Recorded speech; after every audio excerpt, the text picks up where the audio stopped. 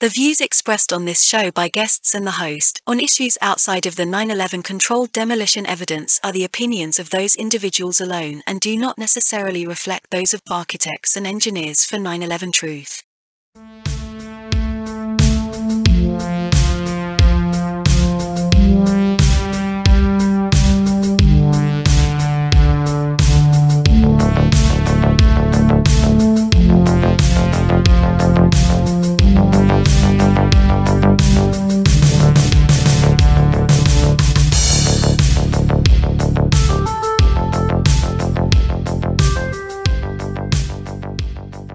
Welcome to 9/11 Freefall. I'm the host, Andy Steele, and today we're joined by none other than Dr. Niels Harrit. Niels Harrit is a retired associate professor of chemistry at the University of Copenhagen in Denmark. He headed an international team of scientists, and they published a paper. It was called Active Thermitic Material Discovered in Dust from the 9/11 World Trade Center Catastrophe.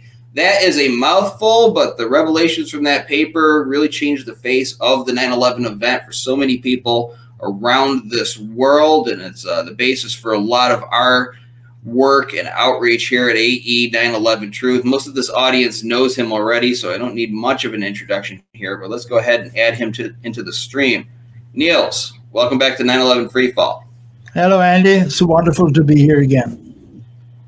Well, thank you, and thank you for coming back. It's always enjoyable to have you here on the show. First of all, I know a lot of people are going to be tuning in because a lot of people love you for the work that you have done, and not just with the nano-thermite paper, but just going out and speaking about this evidence, doing what you can to raise awareness over in Denmark. I'm always aware that we may be picking up new people along the way. Somebody might just woke up to 9/11 last week. So just remind our audience about your career, your academic career, your credentials, and what you were doing before September 11th with your life and your research. That's a big chunk. I started study chemistry in 1963. I was employed at universities gradually in the early 70s. I served as associate professor for 40 years until 2010. And during the course of that work, I did a lot of teaching. I did a lot of research, published more than 60 papers in various fields. My key expertise is within the interaction of light and molecules. But what happened in relevance to this broadcast here is that I got involved with Professor Stephen Earl Jones in late 2007, that must have been, and teamed up with him and some other scientists on a work that he initiated on some chips he had found in the World Trade Center dust. And after 18 months, that led to this paper you described before, coming out on April the 3rd of 2009. And that changed many things, and my life in particular, definitely. Up until that point, of course, I have been completely aware of what happened on 9/11. Basically, it was controlled demolitions, but the option, the possibility that I could contribute by doing what I had been doing for 40 years, this is very basic analytical chemistry, and contributing to this work was a great honor, and credits should go to Professor Jones for initiating this work and carrying out most of it on Brigham Young University with Jeffrey Farrar, and I wish Kevin Ryan to be mentioned here in the same breath.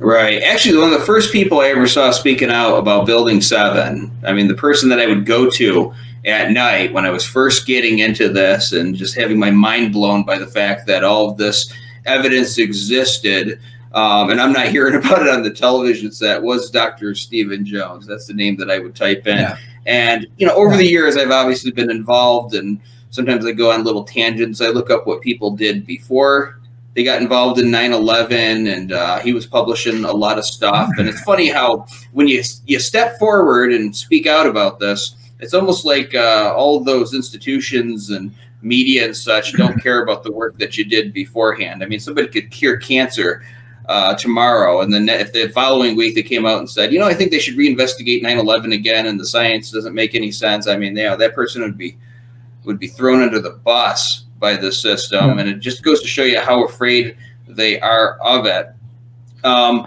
Again, we're not going to spend a lot of time talking about old topics, covering old ground here, but to give a basis to any newcomers, talk a little bit more about the nano-thermite and the work, or the nano-thermite paper, I should say, and the work that went into coming to these conclusions and what that conclusion was. Well, these were some findings in the World Trade Center dust. If you take a microscope, you can identify some very small, we call them red-gray chips because they're flat, the gray on one side and red on the other side.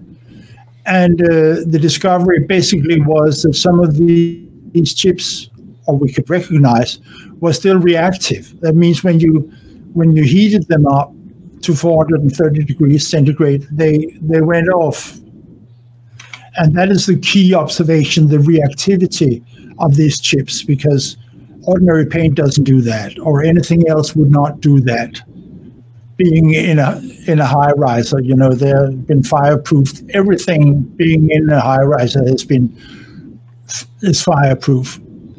So, and then describing this material as to the best of the best we could, eventually led to the conclusion that it was composed of what we call termed nano-thermite. Taking the thermite part of it first, I should mention that it's a reaction, it's a chemical reaction which is old. Actually, it was presented to the world the first time in 1893 by a German chemist called Hans Goldschmidt, who discovered that if you mix pulverized aluminum and pulverized iron oxide, which you may call rust, would work the same. If you heat them up, it takes off into a very, very violent, energetic reaction. And in that reaction, you produce elemental iron in a molten state, because it's more than 2,000 degrees centigrade hot, 2,500 degrees centigrade hot, which is very, very hot. 1,000 degrees centigrade beyond the melting point of iron. So the energetic released in this reaction is enormous, and that is the key, actually, maybe to understanding the rest of my talk here. But the reaction is also very slow. So for 100 years or more, it could be used only as an incendiary. That is for destroying other things by means of heat. You can cut steel by thermite, in particular if you mix sulfur into it and other stuff. You can cut steel beams without making any noise. You're just cutting it like a hot knife through butter. But with the emergence of nanotechnology in the 1980s, you got the possibility of making composite materials of nano-aluminum, which are very, very small pieces of aluminum, and at the same time use chemistry in nanotechnology. You make everything much smaller. And regarding thermite, it means two things. First, that the reaction becomes much faster. That means you're approaching the speed of an explosive, and you can tune the stuff to do other things. That is providing a pressure. Okay, an incendiary produces only heat, while an explosive produces a very high pressure of gas very, very quickly, so you can blow things apart. That's the difference between an explosive and an incendiary. But with what's the benefit of Well, I want to ask you, what's the benefit of using an incendiary over an explosive if you're trying to bring a building down or cut through something? It doesn't make any noise. It's very cheap and it's very efficient, and you don't destroy other things than the steel beam eventually you want to cut. An explosive destroys, well, you have, of course, you have charges which you can direct, but it's noisy and it destroys other things. The incendiary is very convenient if you want to take steel beams down, but you can use explosives as well, and they're very cheap. RDX, as an example, but it's extremely noisy.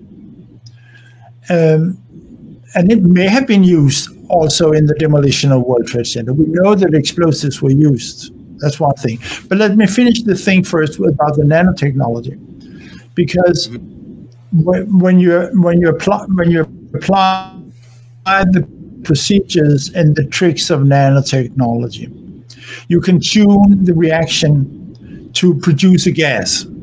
You add other stuff. You can embed the iron oxide and the aluminum in the polymer matrix that is plastic, which can provide the thrust, the pressure. And you can tune the stuff so you can make an explosive, or you can make rocket fuel, which is slower than an explosive. A rocket fuel produces the pressure to lift the rocket. Technically, it's called a propellant. So it is a slow explosive. You don't want to blow up the rocket. You want it to burn from the surface. But it produces a thrust, a pressure. It releases a gas, but does so very much slower than an explosive. So then in nanotechnology, you can tune the thermite reaction from the whole range. On the one side, you have the incendiary, and the other side, you have explosives, and somewhere in the middle, you have various degrees of propellants of rocket fuels. And when we did the nano-thermite paper, and we found what we only characterize as energetic materials. An energetic materials is a material which can do something, okay? And we found these chips which took off, which were reactive, and actually which moved. It's very difficult to see because they are very small. We are talking about the biggest one is a few thousandths of a millimeter. So now, actually, no, up to a millimeter. We have some very big, fat chunks with up to a millimeter. But still, it's very difficult to see that they're moving, that they're providing a thrust. So when the paper came out, it was rock solid that this was energetic material. It could do something. But still, it did not fit into the overall picture, to me, in 2009. Because everyone was talking about this explosive material. No, not really explosive. But it's more than an incendiary. And it wasn't until 2011, or maybe a bit earlier, when David Chandler showed some videos where he did close-ups of the fragments, the debris being thrown out from the Twin Towers. And you saw this white smoke trail. All the fragments coming out of the Twin Towers produces a coherent, homogeneous white smoke trail. And then it suddenly clicked. This is aluminum oxide. I forgot to mention before that the one product of the thermite reaction is elemental iron.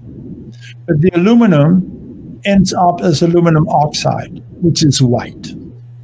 And which is, when you do the thermite reaction in the lab, which I did as a student actually, you can see the white aluminum oxide produced as a white cloud over the pot where you're doing the reaction.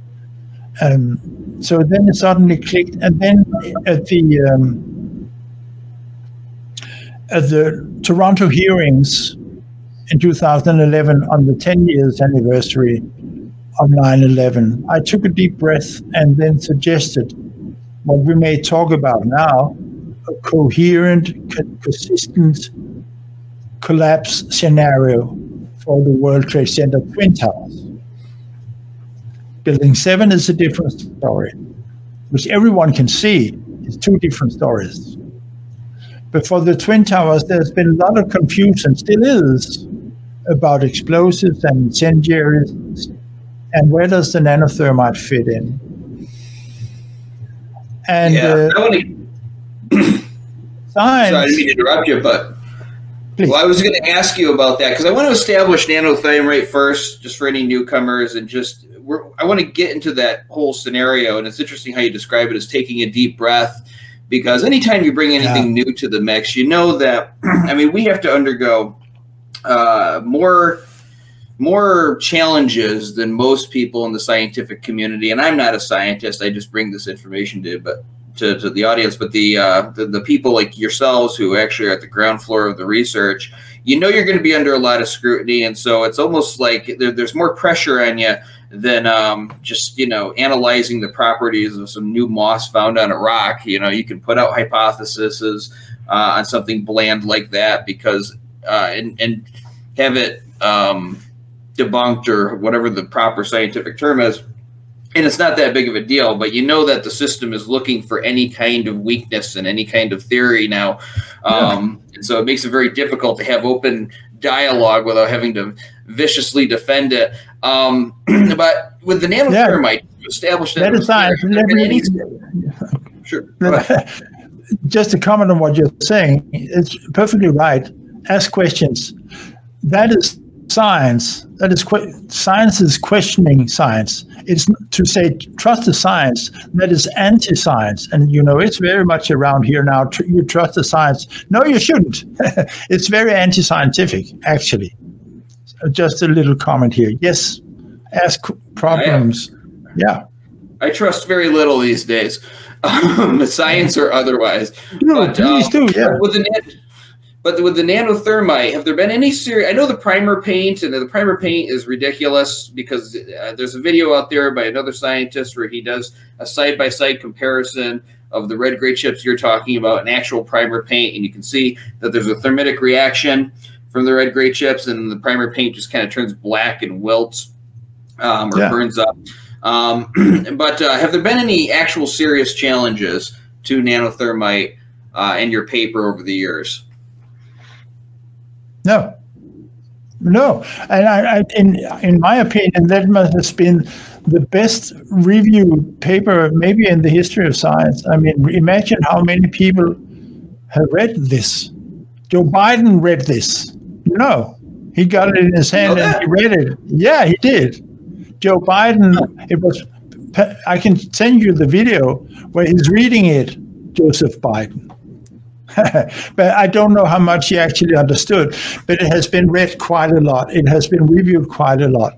And and after 10 years, I start realizing that this is not going to happen. I mean, nobody's going to challenge that because they could have done that immediately.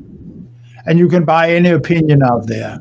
And unfortunately now in science and universities, you can buy any opinion you want, and they haven't done that.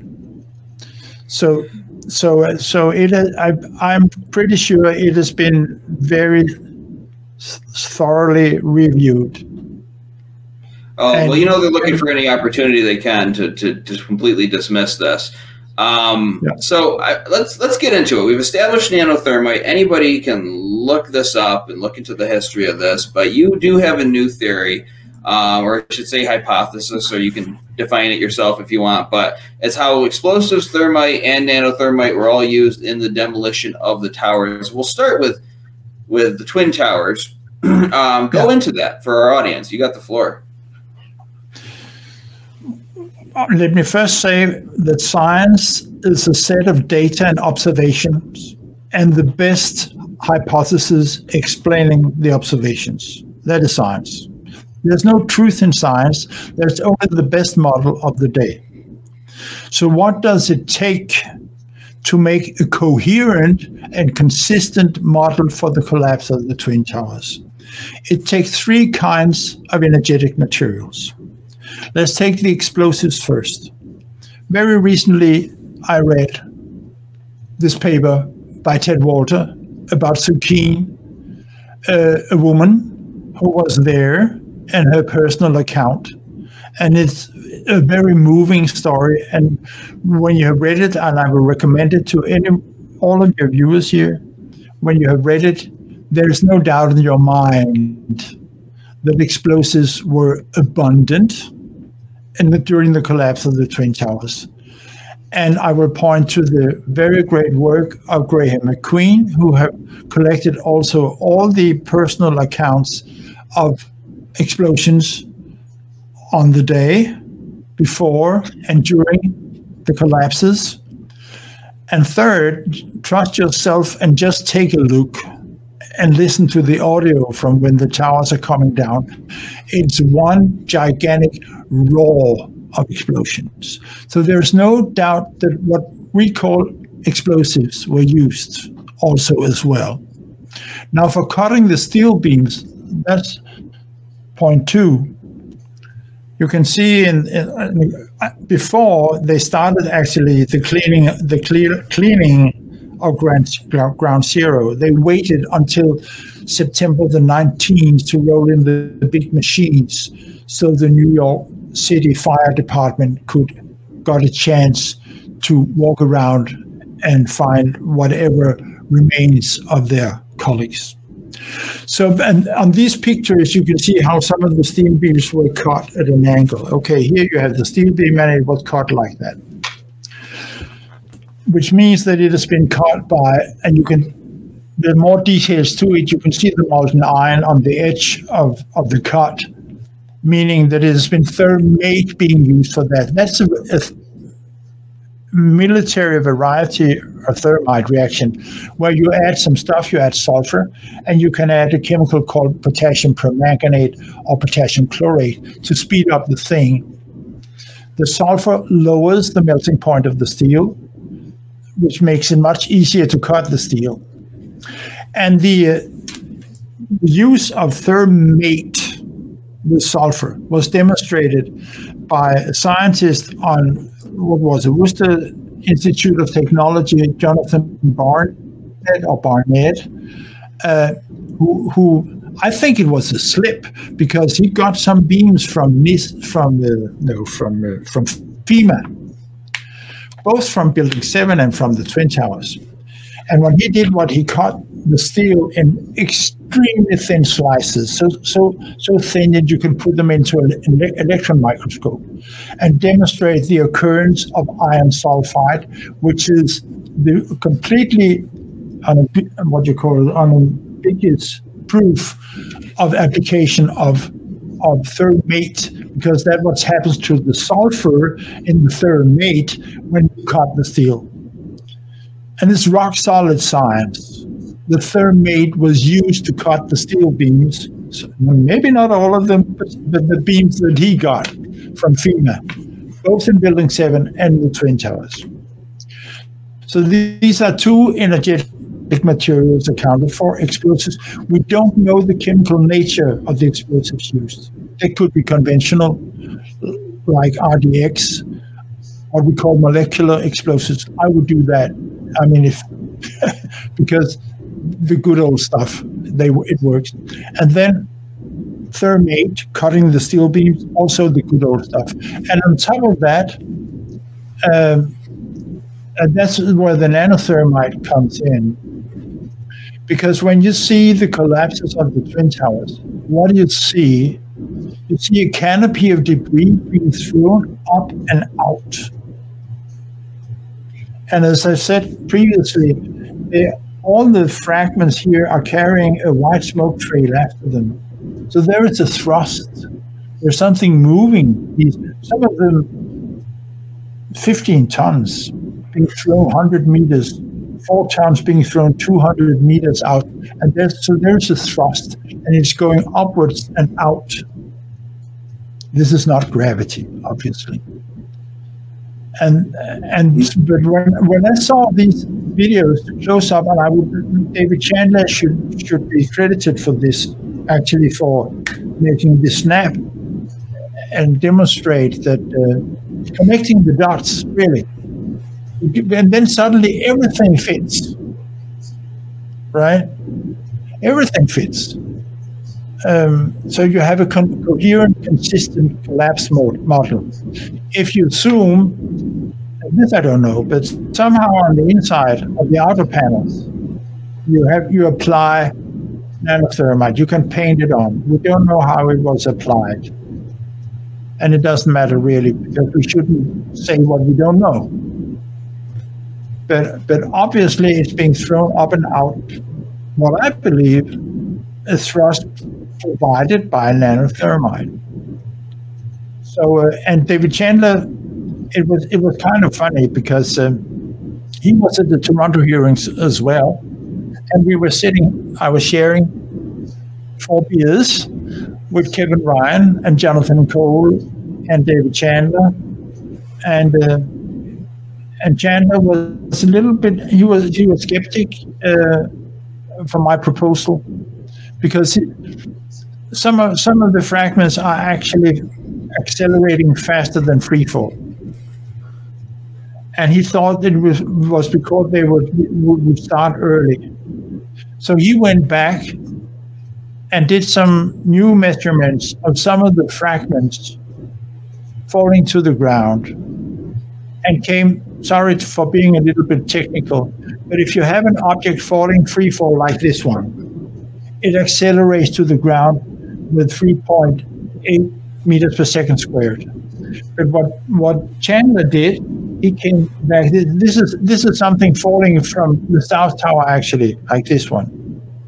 And he did a calculation of the acceleration and came up with 11 meters per second squared. It is falling faster than free fall. There is no way around this. You cannot fall faster than free fall unless it's a rocket being fired, unless there is a thrust. Okay? If you throw something out from a tower, it can never go faster than free fall unless there is a thrust. So, and David tipped his hat and said, okay, but he provided the numbers and the brilliant videos, and he should be credited for that. So we have a completely consistent model for the demolition of the Twin Towers. Right, and you see these people from the other side who try to use one piece of evidence that something is not right about the fall of the towers on that day to try to refute another piece of evidence, and they try to get arguments going within the 9/11 truth movement, bickering over this or that, but there's no guarantee that maybe both are right in this case. I mean, when you go to a crime scene, you don't ignore evidence. It happens in the justice system, unfortunately, but ideally, what we try to live up to is that you don't ignore evidence. So maybe you find at a murder scene somebody's DNA at the scene who shouldn't have been there. Maybe they were in another state somewhere on that day, and you can document that evidence or capture it on surveillance video, but you don't ignore the DNA there. You don't ignore the fact that that person was in that apartment. You try to maybe clear the person if you really don't think that they did it, but you still have to look into it. So in this particular case, you find the evidence of nano-thermite in the paper, but you've also got this explosive force shooting out parts of the building in all these directions. I mean, both are evidence that we are being lied to about that day. So instead of everybody fighting over what they think happened, we should all be uniting around what we all disagree with on the official story, and that basically we didn't get the full story from our government, that something else is going on here, because these buildings should not have come down. So I think it's very courageous that you're looking at every aspect of it, and you're saying that there had to be conventional explosives used. I tend to lean towards that myself, and we don't have to know everything that went on. All we have to do is prove that the official story is wrong to justify the government looking into that. And I think the 9/11 Truth Movement, collectively AE and others, have done this to my satisfaction and to justify this new investigation. So we talked about the Twin Towers. Talk about Building 7.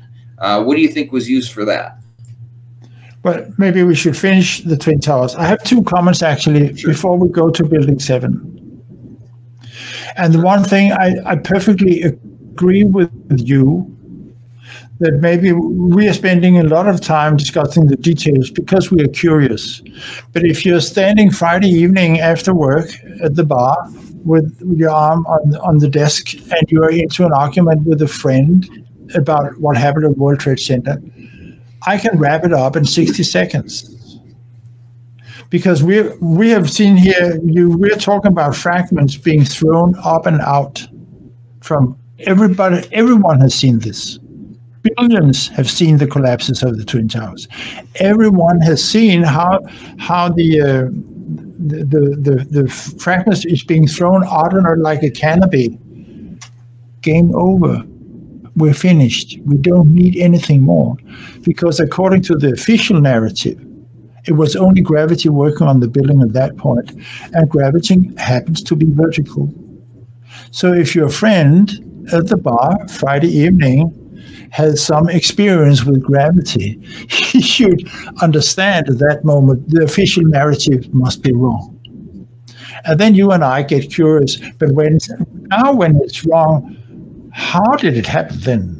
And that's where you come in as a scientist, but you don't need it. But in science, a theory can be wrong only once. It cannot be wrong twice. But unfortunately, real life, public life doesn't work like that. I mean, if somebody has an alibi, the audience or the jury wants 10 alibis. One is not enough. I mean, so you have to be guilty 10 times over before you're being convicted.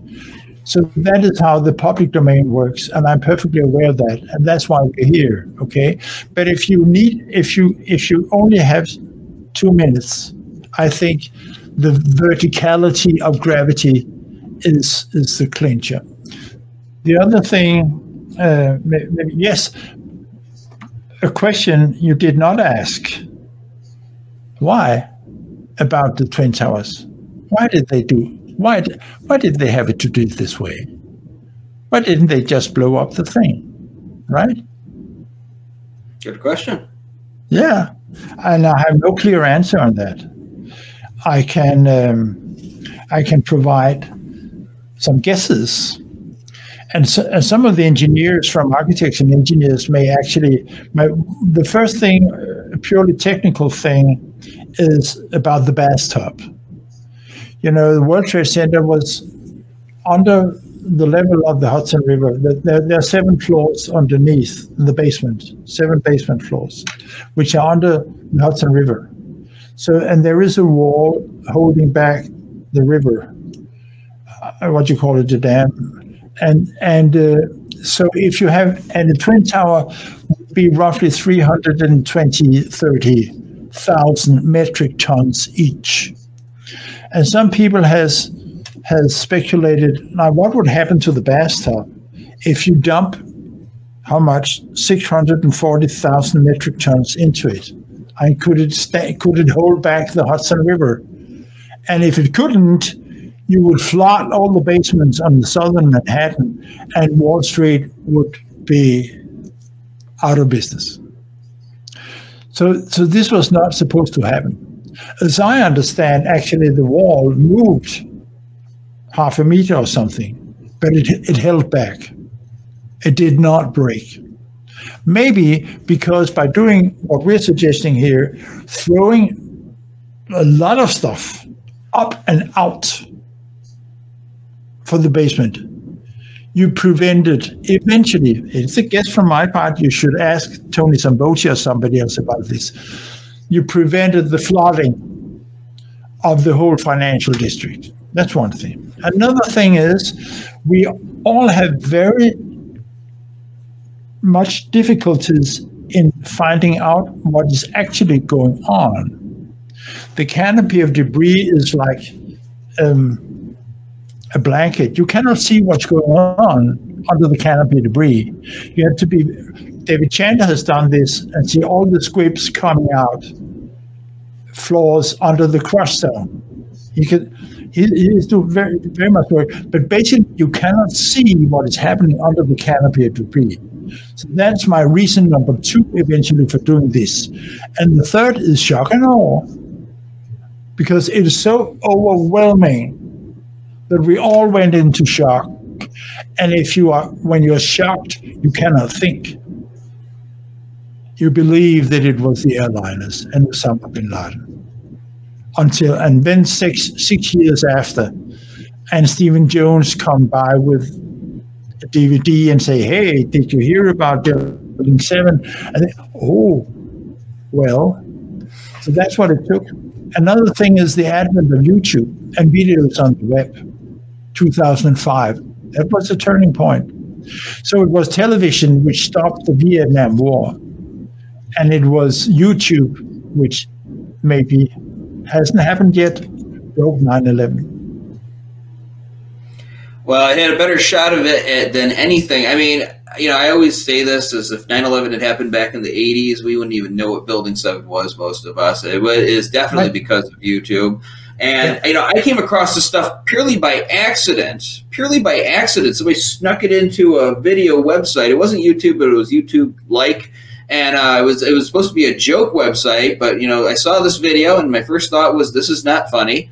And then I was like, could these people be for real? And that's what woke me up. So it wasn't just the video technology and the internet, but it was all of these people being so moved by what they were seeing and feeling this need to get it out there. And most of them, I would safely speculate, had no idea what their impact would be or if they're going to even reach anyone. They all found each other, and that is how the 9/11 Truth Movement was formed. So there's something miraculous about that. Everybody collectively having the same idea and doing it, and it just kind of conglomerating into this one entity.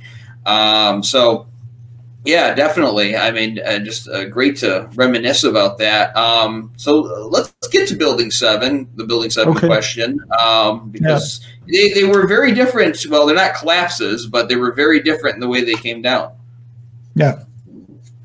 Very much. I mean, the Twin Towers was the top down, which is very unusual. But obviously, there was a way they had to do it to blame it on the airliners. But 7 is more conventional in the sense that it was a bottom-up demolition. This is what you do, obviously, because you want to use gravity to the maximum. And save on the charges, on the explosives, but they didn't on Building 7. They overdid it. They overkilled, obviously, because that building had to come down. All 3 of them actually, they had to come down. This is quite fantastic thinking about the people in charge of these demolitions, how they were. I often think about that Monday evening. Did they get any sleep? So it had to come down. So they're overdoing it, and very much has been said about this, and very wisely so. Maybe there were no nano-thermite, in my opinion. No nano-thermite was used on 7. This was only explosives and thermate for cutting the steel beams. One of the beams I referred to before, Jonathan Barnett, where he was showing the action of thermate, was from Building 7. And he knew that because it was a special kind of steel, which he could identify. And then you also have explosives which are not very noisy. That is a thing coming up frequently. I've done 400 presentations on World Trade Center. And very often the question comes up, how about explosives on Building 7? Were there any noises? Yes, we all know that they have what you call it, you couldn't get close to Building 7. About 10 blocks they had, what do you call it, put up the police fences, so you could not get close to Building 7. So you couldn't hear anything. Only in the distance you could hear the claps and the charges. Still, you have explosives which are not very noisy. And incendiaries or thermate does not make any noise at all. But you can see obviously how the explosions or whatever it is going from the bottom up. You do a slow motion, you can see how the charges are going from the bottom up. So it's obvious what is happening. One comment which I may want to make here is very often people are saying that for the building to come down symmetrically, which to some physicists actually is the key observation. Physicists are crazy about symmetry. It's like it's a holiness. But it's coming down very symmetrically. In order to do that, many people say that you have to take out all 81 columns at once. No, it's not true. But the last fraction of columns you have to take down symmetrically. That's obvious, because the building is overdimensioned. You have a lot of what you call it. You have excess. There's an English word I'm missing now. You have excess of the building is stronger than it has to be. It's called. Never mind. So maybe there are 5 times more or 5 times more columns than there should be to hold the building at all. So you don't have to take all 8. There are 24 columns in the center, 57 columns in the perimeter. You don't have to take them all at the same time. All you have to do is remove the columns slowly and easily. Take your time during the afternoon. But at the final blow, where you take the last columns out, that has to be symmetrical. Probably the core columns. They didn't care much. So I don't know. What is it called? Abundance? No. Nevertheless, you got my point. And when did they take it down at 5 o'clock in the afternoon? This is personal. And you may have talked about other witnesses at this show having opinion about this. I think that 7 should have come down roughly a 11:15. And nobody would have blinked. And I think it failed. There are many accounts of the explosions in 7 in the morning after the collapse of the Twin Towers. So that's what I think. And then they had to take it down before the evening, where everyone could see what was going on. So 20 minutes past 5. And then it was scheduled to 5. We all know it was scheduled to 5 o'clock because this was what the BBC thought it was, They were 20 minutes late. Yeah. What can I say? So much has been said about it, and Richard Gage has covered it so brilliantly. The free fall. Right. And the implication of the free fall is that there is no energy for taking the whole steel structure apart, because all the energy which was used to lift the 47th floor to 186 meters in 1987, all that energy was released in the free fall. So that's the conclusion from the free fall observation done by David Chandler, that there is no energy for taking the whole steel structure apart, unless explosive was involved. And that conclusion is completely solid. There's no way around it. It's basic energetics. So it's a smoking gun. It's a smoking gun of September 11th. People have said that for years. I mean, I don't know how people can watch the building come down and at least not say something fishy's going on there. I mean, most people that I show it to who don't have some kind of agenda of defending America or being patriotic will say, that was brought down for some reason. Even a debunker I was arguing with years ago, we were arguing about every single point about 9/11. I got to Building 7. I didn't even know much about it at the time, the science of it. And he said, well, that's probably just something we don't need to know about. Well, no, you don't get to do that. You don't get to just dismiss like a huge glaring problem with the official story and say, well, it was probably taken down for some reason. I don't know. But who needs to think about that? Just trust the government. I want to get into this. Maybe another point, Larry Silverstein admits it in 2002. That famous interview with PBS. And he says, I remember getting a call from the fire department commander telling me that maybe they would not be able to contain the fire. And I said, well, we've had such a terrible loss of life. Maybe the smarter thing would be just to pull it. And they made that decision to pull, and then we watched the building collapse. Now, the last part of it, the little then, you have to rehear it. Please hear it again, and you can see, and then we watched the building collapse, because that's decisive. They made that decision to pull, and then we watched the building collapse. We watched the building collapse because they made that decision to pull. And that's the key to his admission, okay? It's a language. Well, yeah. It's a language. Now, the debunkers are I was going to say the debunkers are going to say that, he meant to pull the firefighters out and they let it burn, and that's why it came down. I mean, why wouldn't he say pull them out? And it gets into like, why did he use this word instead of that word? And so I don't talk about that much, only because it gets into that sort of like speculation about this, and they try to play this cover game. But the whole thing is just utterly ridiculous. The fact that this building can just come down like that. And I mean, AE 9/11 Truth has already proven that there's problems with this story and the mistakes in their report. I mean, we're suing them right now for God's sakes, and we've got the Halsey report completely refuting them.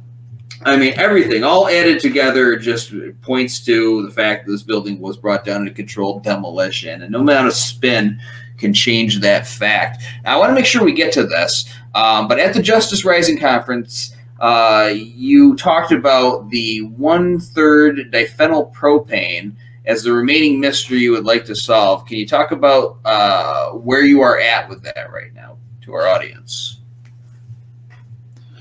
Well, I'm nowhere really, but it's a fun thing, because this is how I got involved with Kevin Ryan and actually Stephen Jones, but at that time mostly Kevin Ryan, because they submitted the paper to a journal called The Environmentalist, which I reviewed,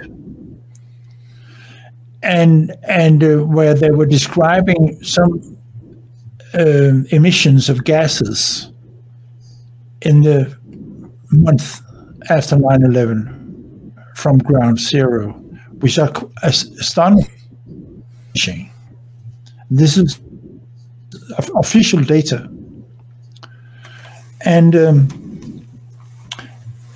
so I was reviewing. Usually, the referee knows the authors of a paper, but the authors, in principle, do not know who the referee is. But the referee has the option to address the authors if he has some substantial issue which can be settled without having to write a report to the journal. And this is what I did. And I think it's a good thing, because usually you settle some issues and always you get a better paper out of it.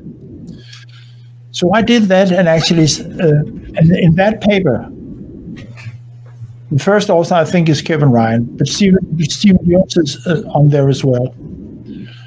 They describe emissions in the month after 9/11, which are ridiculous. It's like volcano eruptions of chemicals which shouldn't be there. Ground zero kept burning officially until December the 20th, okay? But it kept on smoking into January and February.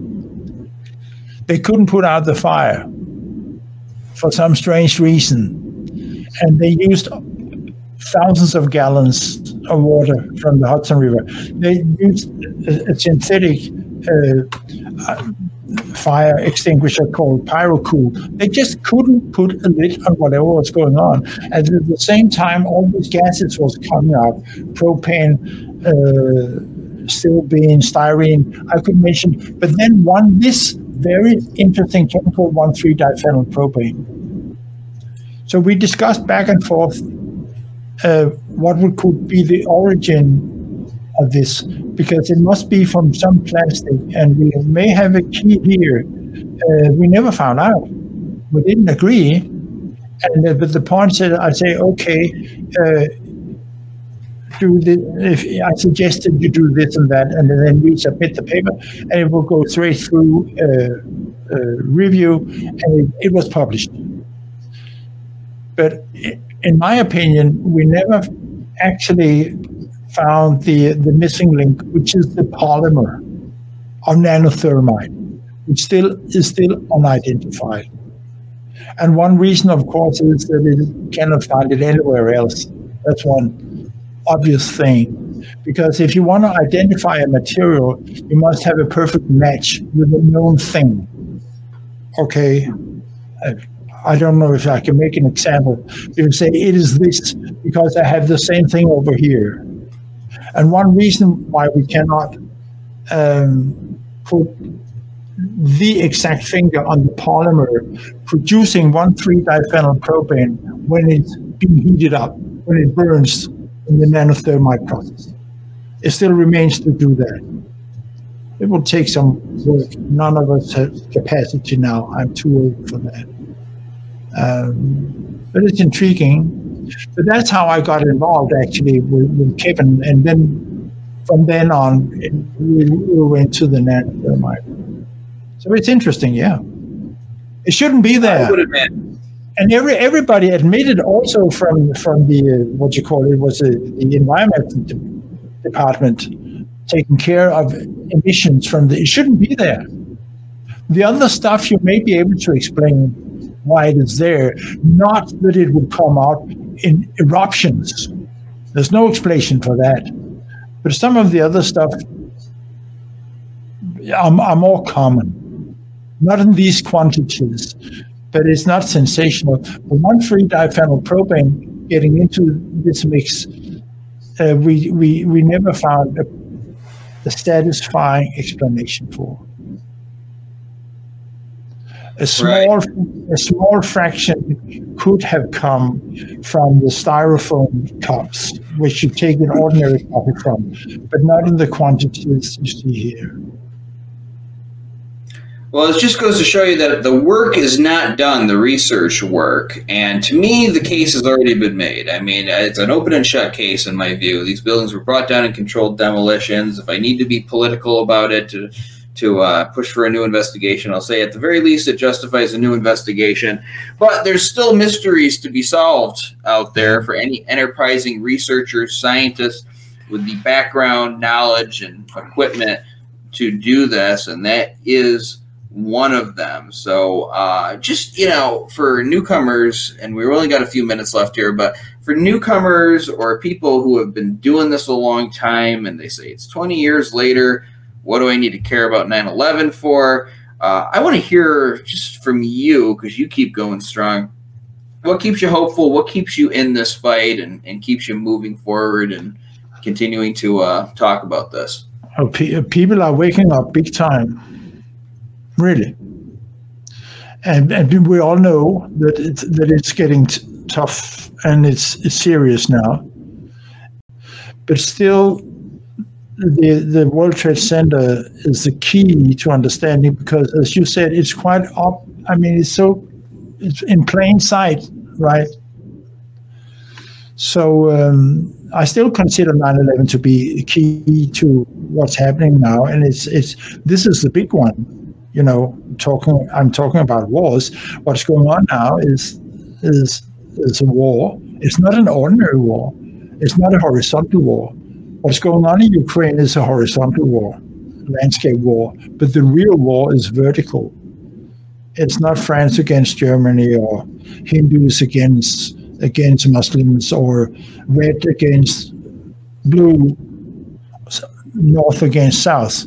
It's top against bottom. And so this is the big one. And but people are waking up in what you say, in doves and doves. And the 9/11, in my opinion, is still key.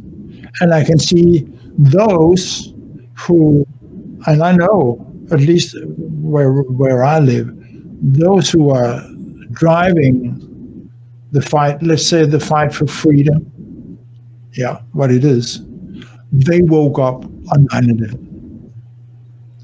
So that's why 9/11 is still relevant as all of the other things, to open people's eyes, and it's so simple. So yeah, of course I'm optimistic, really.